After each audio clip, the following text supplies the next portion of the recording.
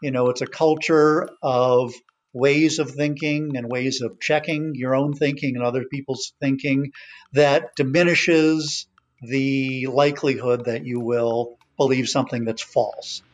In many ways, digital technology has made us smarter, or at least it's given us the potential to be smarter. Digital technology has also made it easier for us to be overwhelmed with conflicting and often deceptive information. We all need to be better, more critical thinkers. I'm Michael O'Connell. This is It's All Journalism. Jonathan Haber is an educational researcher, writer, and consultant whose current work spans K through 12 in higher education. He's also the author of the 50th title in the MIT Press Essential Knowledge series, Critical Thinking, which discusses everything from the impact of fake news to advice for educational leaders and policymakers. Welcome to the podcast, Jonathan. Thank you very much. Glad to be here. Tell me about critical thinking. What do you mean by critical thinking? This is a question that came up whenever I told people, particularly people in the sort of education business, that I was writing this book. And that's because there are many different definitions of critical thinking that's been developed over the years by different researchers. And there's a sort of a perception that until we can come up with a consensus wording for a definition, we can't move forward with the critical thinking project in education or elsewhere.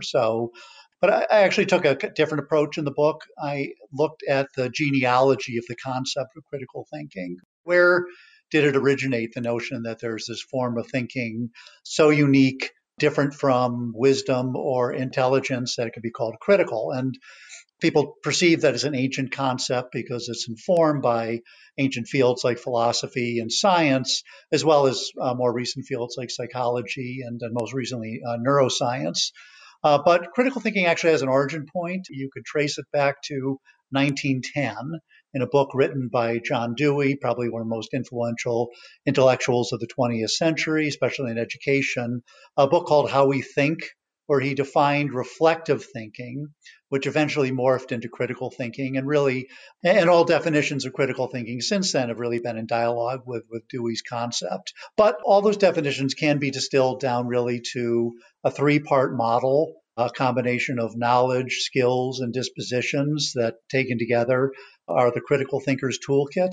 And I think as long as we sort of embrace that sort of model as not a consensus wording, but a consensus understanding, then the critical thinking project can go forward.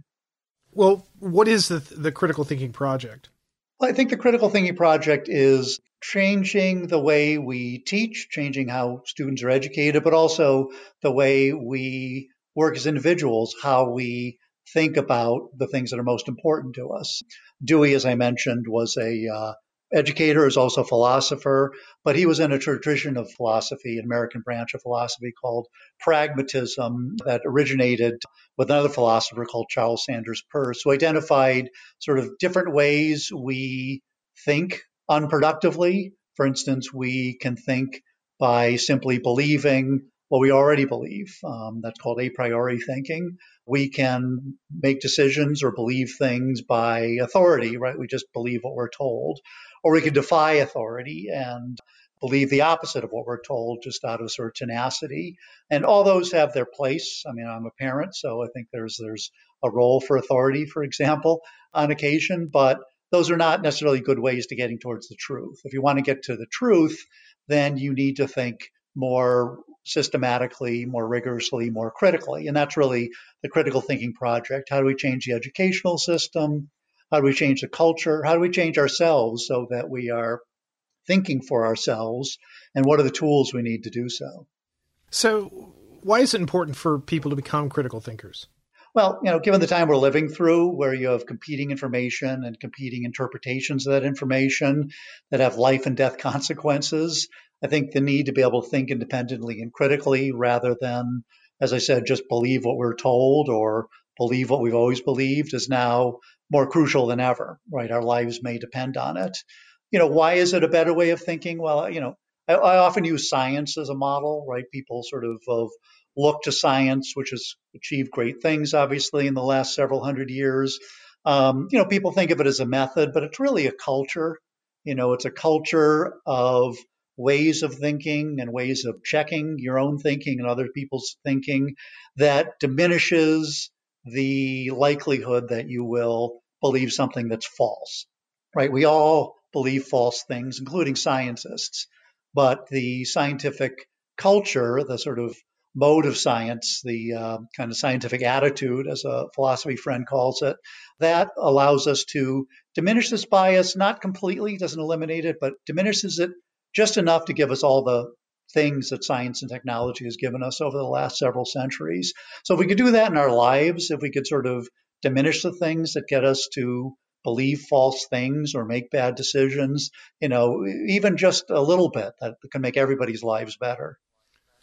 Now, journalists, I mean, this is a podcast about journalism, not necessarily about philosophy and not necessarily about thinking, but journalists are kind of charged with this idea that they're supposed to question everything. They're supposed to be skeptical and in the process of pursuing the truth and reporting facts. So one would think that we're a career where critical thinking is very important. What are your thoughts on that? I think critical thinking is vital for a journalist. And like kind of many teachers, many people in other professions, kind of skilled journalists have internalized some principles of critical thinking, but they've not done so systematically. And a great example of where that comes out is in the concept of, you just mentioned facts, right? Facts are the lifeblood of journalism. Facts are terrific. Facts are important. I'm a big fan of fact checking sites, but facts are not enough. There was let me bring up another philosopher, but there was a philosopher writing about fact checking, which was a journalistic practice, and pointing out that, facts, as important as they are just they serve as the premises in something else. That something else is an argument. And there's something linking those facts, the premises, that evidence to a conclusion. And I would say most journalists don't know enough about sort of systems of logic to understand what those connections are. Let me give you an example of where this sort of would play out in a journalistic setting. If there was an editorial, and I'm sure there is somewhere out there today that somebody is claiming, look, we've been social distancing for a month, I'm going crazy, and the death toll is still going up with coronavirus. So clearly, social distancing is not working, right? That is not a fact per se. That's an argument that contains facts. And if you sort of distill it down to sort of unambiguous statements, as sort of critical thinking techniques will teach you to do, you would realize it's a two premise argument, right? One premise says we've been social distancing for a month. Another premise is saying the death toll has been going up in the last month. And the conclusion is social distancing is not working. Now, if you look at that from a fact checking perspective, right, the facts check out, right? Those two premises, we have been social distancing for a month. That's a true fact. And the death toll has gone up. That's a true fact. So fact checking would be able to confirm that the facts are right. But if you look at the conclusion that social distancing isn't working, well, that's clearly false, right? Well, why is it false? It's not false because the facts are wrong. It's false because there is the facts, the evidence does not provide enough reasons to believe the conclusion. And reasons for belief are a real thing. They're as real as any facts. In this particular case, right, nobody promised us that social distancing would work immediately. We all were told it would take time. So it's very easy to accept the premises because they're true facts, but reject the conclusion. And that's not because any fact is false. It's because the argument in this case is called invalid. It's a weak argument because it's not a valid argument. So I think, journalists might instinctively kind of get why that particular instance, the conclusion's false, but they have no language to describe why it's false. They don't understand these relatively simple concepts of argumentation, validity, premises, conclusion. And I think that if they did, they would be more in a position to analyze the news, not just from the perspective of fact checking, which I think, as I just illustrated, can only get you so far, but also logic checking. I've actually created a site in which I perform this task. It's based on fact checking sites. It's called logiccheck.net. And it does this activity. It sort of looks at the news of the day, but rather than just checking the premises, it also checks the logic behind the news. You said a lot of really interesting things there. For some reason, that way back in the corners of my mind, I was thrown back to elementary school and science class and trying to understand theorems. That, what's your idea? What is it? Your conclusion is wrong because your theorem is incorrect. The question you asked, you didn't understand your question. You didn't ask it correctly. The evidence that you gathered to support it did not directly, relate to it, or in the end, it all didn't add up. And so it was a matter of trying to figure out which end of the banana I was holding, I guess. I don't know. But we've talked quite a lot on the podcast about things about fake news, about fact-checking, about trust in media. I mean, that's an issue that I think every journalist is worth their salt is something they think about a lot, especially in the sort of polarized environment that we are in now, where, not only are facts being questioned, but our processes for how we do our jobs are being questioned. I'm a journalist. I'm not looking to misinform people. I'm not looking to spread false information. I'm just trying to figure out, how to tell the story that's important to tell and to gather the facts that are going to help support that. What's a good working strategy for me going out in the world? The fact-checking ideas, that is an incredibly valuable activity. There's nothing wasted in that effort, as long as we realize that facts are one part of the communication that makes up the news, right? If you read an editorial, if you listen to a campaign speech or a presidential press conference, right, there's a lot of facts there, and those can be checked, but those facts are being marshaled into arguments. That's really what we're analyzing.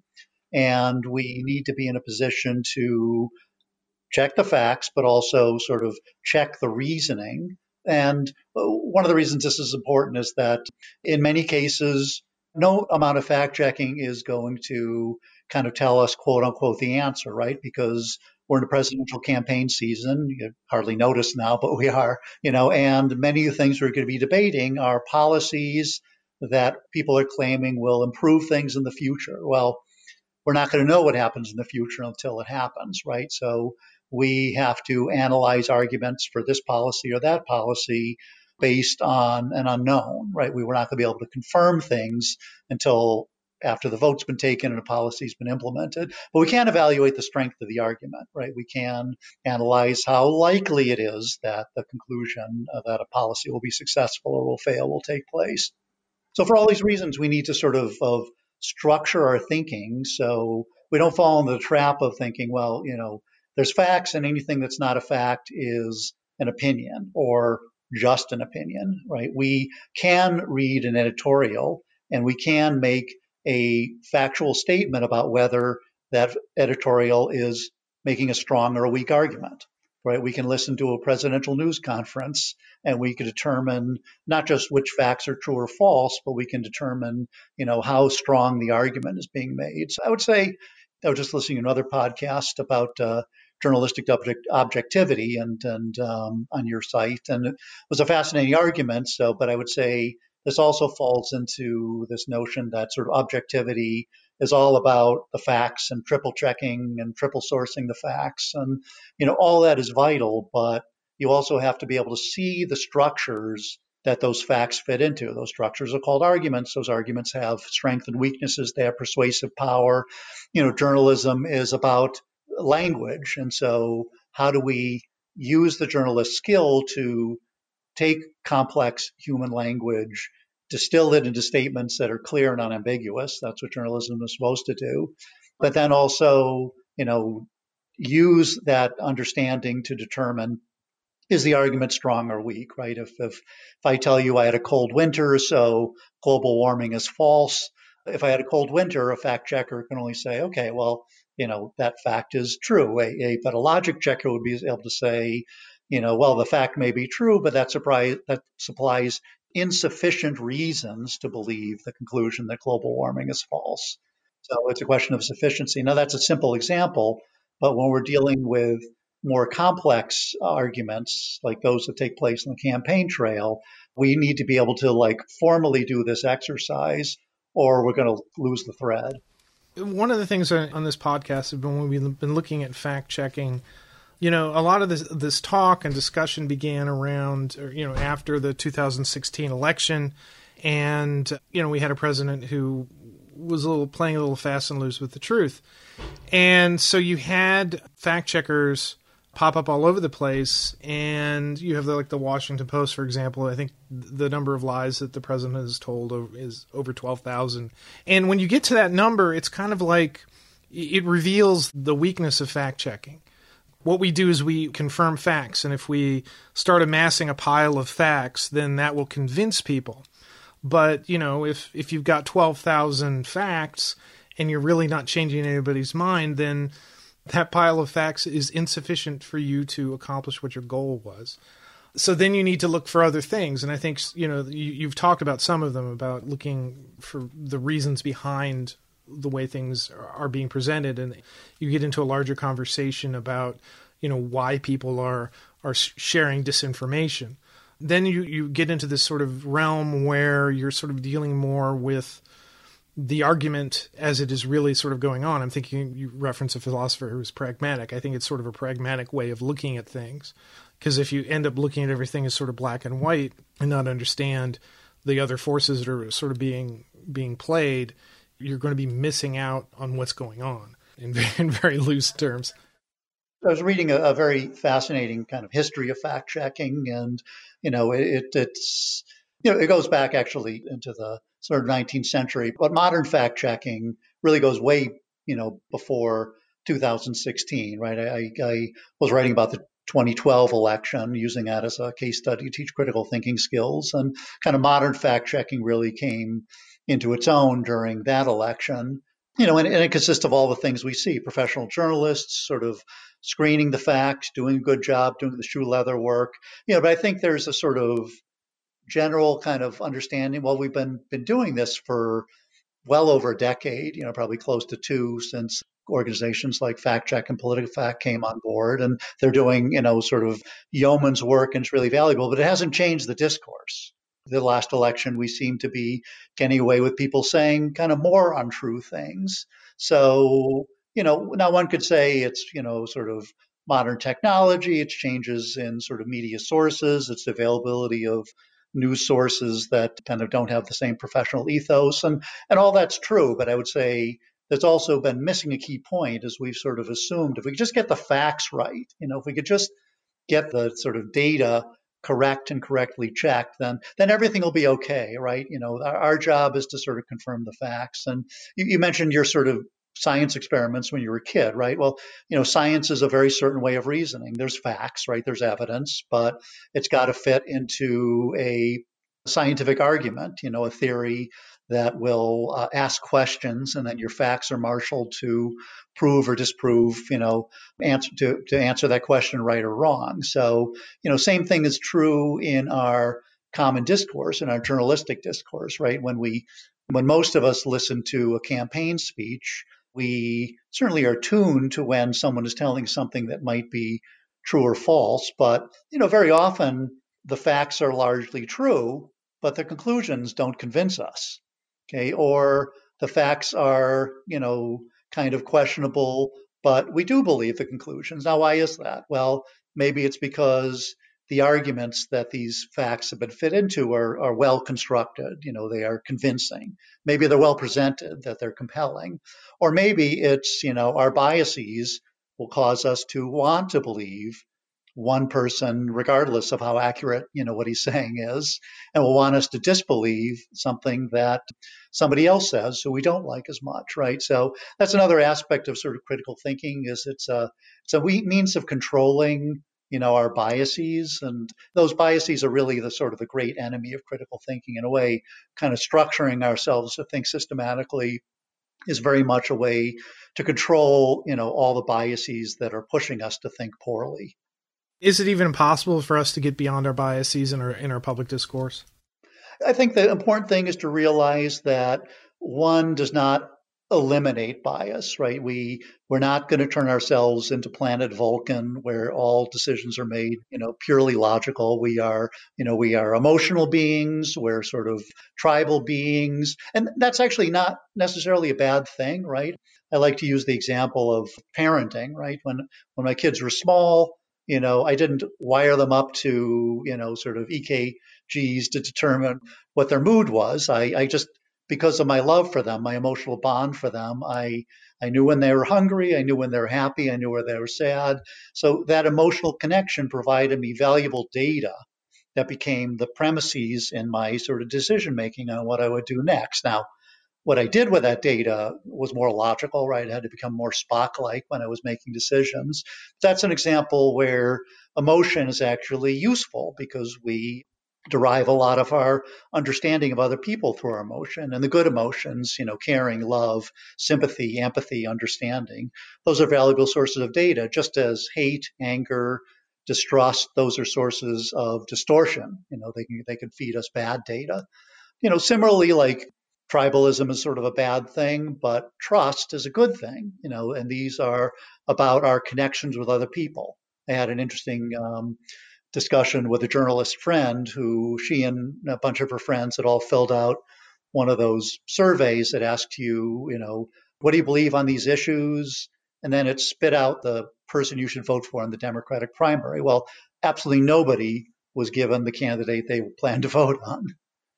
So the question was everybody behaving irrationally? And I made the case that actually no, right? Because there's more than the sort of logical connection and common beliefs in the issues that drive your decision making. There's trust. Do you trust this candidate? Do you trust him to do the things that you both agree on? Do you trust him to win the election? That's important. Now, neither of those are cognitive activities, but sort of those are areas where emotion and sort of instinct can provide information. So for starters, we need to understand we don't eliminate our biases because they're hardwired into our brain, but we can control for them. We can identify them and control for them. So in our case, if you have always voted for a particular political party, that probably means you're likely to filter your information differently based on whether it's coming from somebody in the party you've agreed with all your life or not. The same way other forms of identity, like, religious beliefs or strong personal beliefs are going to filter. So first of all, you just have to understand that that's going to create a filter on your understanding of the information you're receiving and not sort of ignore it and become completely neutral, but identify it and control for it, right? I think there were a couple of cases in Logic Check where I showed how a biased argument can be useful, right? I found an argument from a conservative news source about how Bernie Sanders' political campaign strategy was going to be a failure, right? I wrote something recently about there was a biased source arguing why President Trump's press conferences shouldn't be covered on the news, right? In both those cases, I was able to identify them as kind of partisan sources, but it didn't mean the argument they provided weren't good. I just had to make sure I sort of understood where they came from and also understood where I was coming from in order to sort of interpret them. And lo and behold, there was some interesting things to be said in both arguments, even for those who disagreed with the source. Jonathan, this phrase that we hear a lot, that we're in a post-truth world. What are your thoughts about that? I've got a good friend, Lee McIntyre, who actually wrote another book in the same series that my critical thinking book is in, the Essential Series on Post-Truth. And we talk about it quite a bit. I mean, I think the phrase certainly implies that there was a period beforehand where truth reigned supreme, which I think is not accurate, right? There's always been the challenge of discovering the truth in an environment where people either are ignorant or trying to deceive one another. I think where we are now is an era when the ability to deceive or the difficulty of getting at the truth has been augmented by just the sheer complexity of the world and the wide range of information available to us. I think in an earlier journalistic age, with whatever shortcomings it may have had, you had journalists who adhered to certain kind of rules or norms. Work was certainly more supervised in that you just couldn't publish anything you wanted, sort of sight unseen. And of course, now we've democratized journalism, which in many ways is a good thing, particularly in areas like local news, where as resources have diminished for kind of official local news, you've got citizen journalists stepping in, but also means any nut with a grudge can publish anything they like, and it could be on par with major news broadcasters, regardless of how well researched or true or even sane it might be. So I would say we are in a unique time where we as individuals have to sort through more information coming at us, more information about more complicated things that have varying viewpoints, some of which are being delivered to us in order to kind of convince us or in some cases deceive us. So I think, when Lee, my friend, and I have actually kind of been on panels talking about this, he's depicted sort of the post-truth phenomena. And then I followed up by talking about critical thinking as a cure for post-truth. I think all the things we've been talking about, all the skills that sort of fall into the category of critical thinking, all the aspects of critical thinking outlined in the book, these are the tools that we as individuals need to be able to sort through a new information landscape, which in many ways is wonderful, right? We all carry, a million libraries of Alexandria around with our pocket, but they require us, at ground level to do the heavy lifting with that information if we want to sort of live in a world where it's not a sort of post-truth era, it's an era where each of us is sort of committed to at least being on the pathway to getting to the truth. I feel a little heartened by this in the sense that it really comes down to the individual then to educate themselves, to make the effort to determine if something that they're reading is incorrect or is trying to be deceptive. Is put more of the onus on you than rather on, well, I trust this, I trust Walter Cronkite, he's going to tell me what the truth is. I don't have to question too much what he has to say. I don't think he's deceiving me. But now we need to be critical thinkers. I mean, I guess that's what this whole conversation is about. We have to be better critical thinkers in dealing with the information that's out there. Yeah, fundamentally, the message is it's up to us, right? The political leaders who got into power, kind of riding whatever sort of difficult era we're in right now for ascertaining the truth. Okay, they're not going to change things because, they got into power by taking advantage of phenomena that we've been talking about. And similarly, I think, it's fool's sort of choice to decide that, Google or Facebook or some of the people who built tools and platforms that information, good and bad, is being disseminated is going to solve this for us. I mean, it's not a small lift for we as individuals to kind of develop the skills and the instincts to do this well, but I think it really ultimately is the only solution. Yeah, and I think back to a few years ago, all of the talk about social media around the Arab Spring, and there were a lot of people who saw that as really kind of a hopeful moment. It's like, oh, we've democratized this communication system. People are able to report in real time these things that are going on, little realizing that those same tools can then also be used against people to disseminate false information. We both lived through this era of, when the internet and then social media first came online, we were sort of celebratory of them, right? They seemed like sort of utopian means of connection, and they still can be, but I think we also very gradually understood that, these tools can be used to drive wedges between people or push people to kind of follow their worst instincts or take advantage of chinks in our mental armor. So, critical thinking is not sort of natural. If it were, there would probably be no term for it. It's like scientific thinking. It's something that, norms evolve over time, and it takes a great deal of effort in order to do it versus thinking in ways that are more natural, believing what you're told, believing things that you already kind of believe in, right? Confirmation bias. These are not natural, but there's a clear pathway to being able to think better. And I don't want to leave listeners with the notion that, the only way to solve our problems is for all of us to be, exercising our logical reasoning 100% of the time, right? I think there's periods when this is particularly useful in kind of discourse and disputation, particularly over important events, in kind of trying to evaluate our choices when we're making decisions, particularly about policy matters. So these are all places where the critical thinking tool set can and should be used much more than it is now. And again, we should not simply rely on the fact that everybody can communicate with everybody else as sort of intrinsically going to bring out the best in us, since we've seen it bring out the good and bad over the last decade. Yeah. I think you've given us a lot of things to think about critical thinking. Jonathan, thanks for coming on the podcast. Well, thanks, Michael. I really enjoyed being here.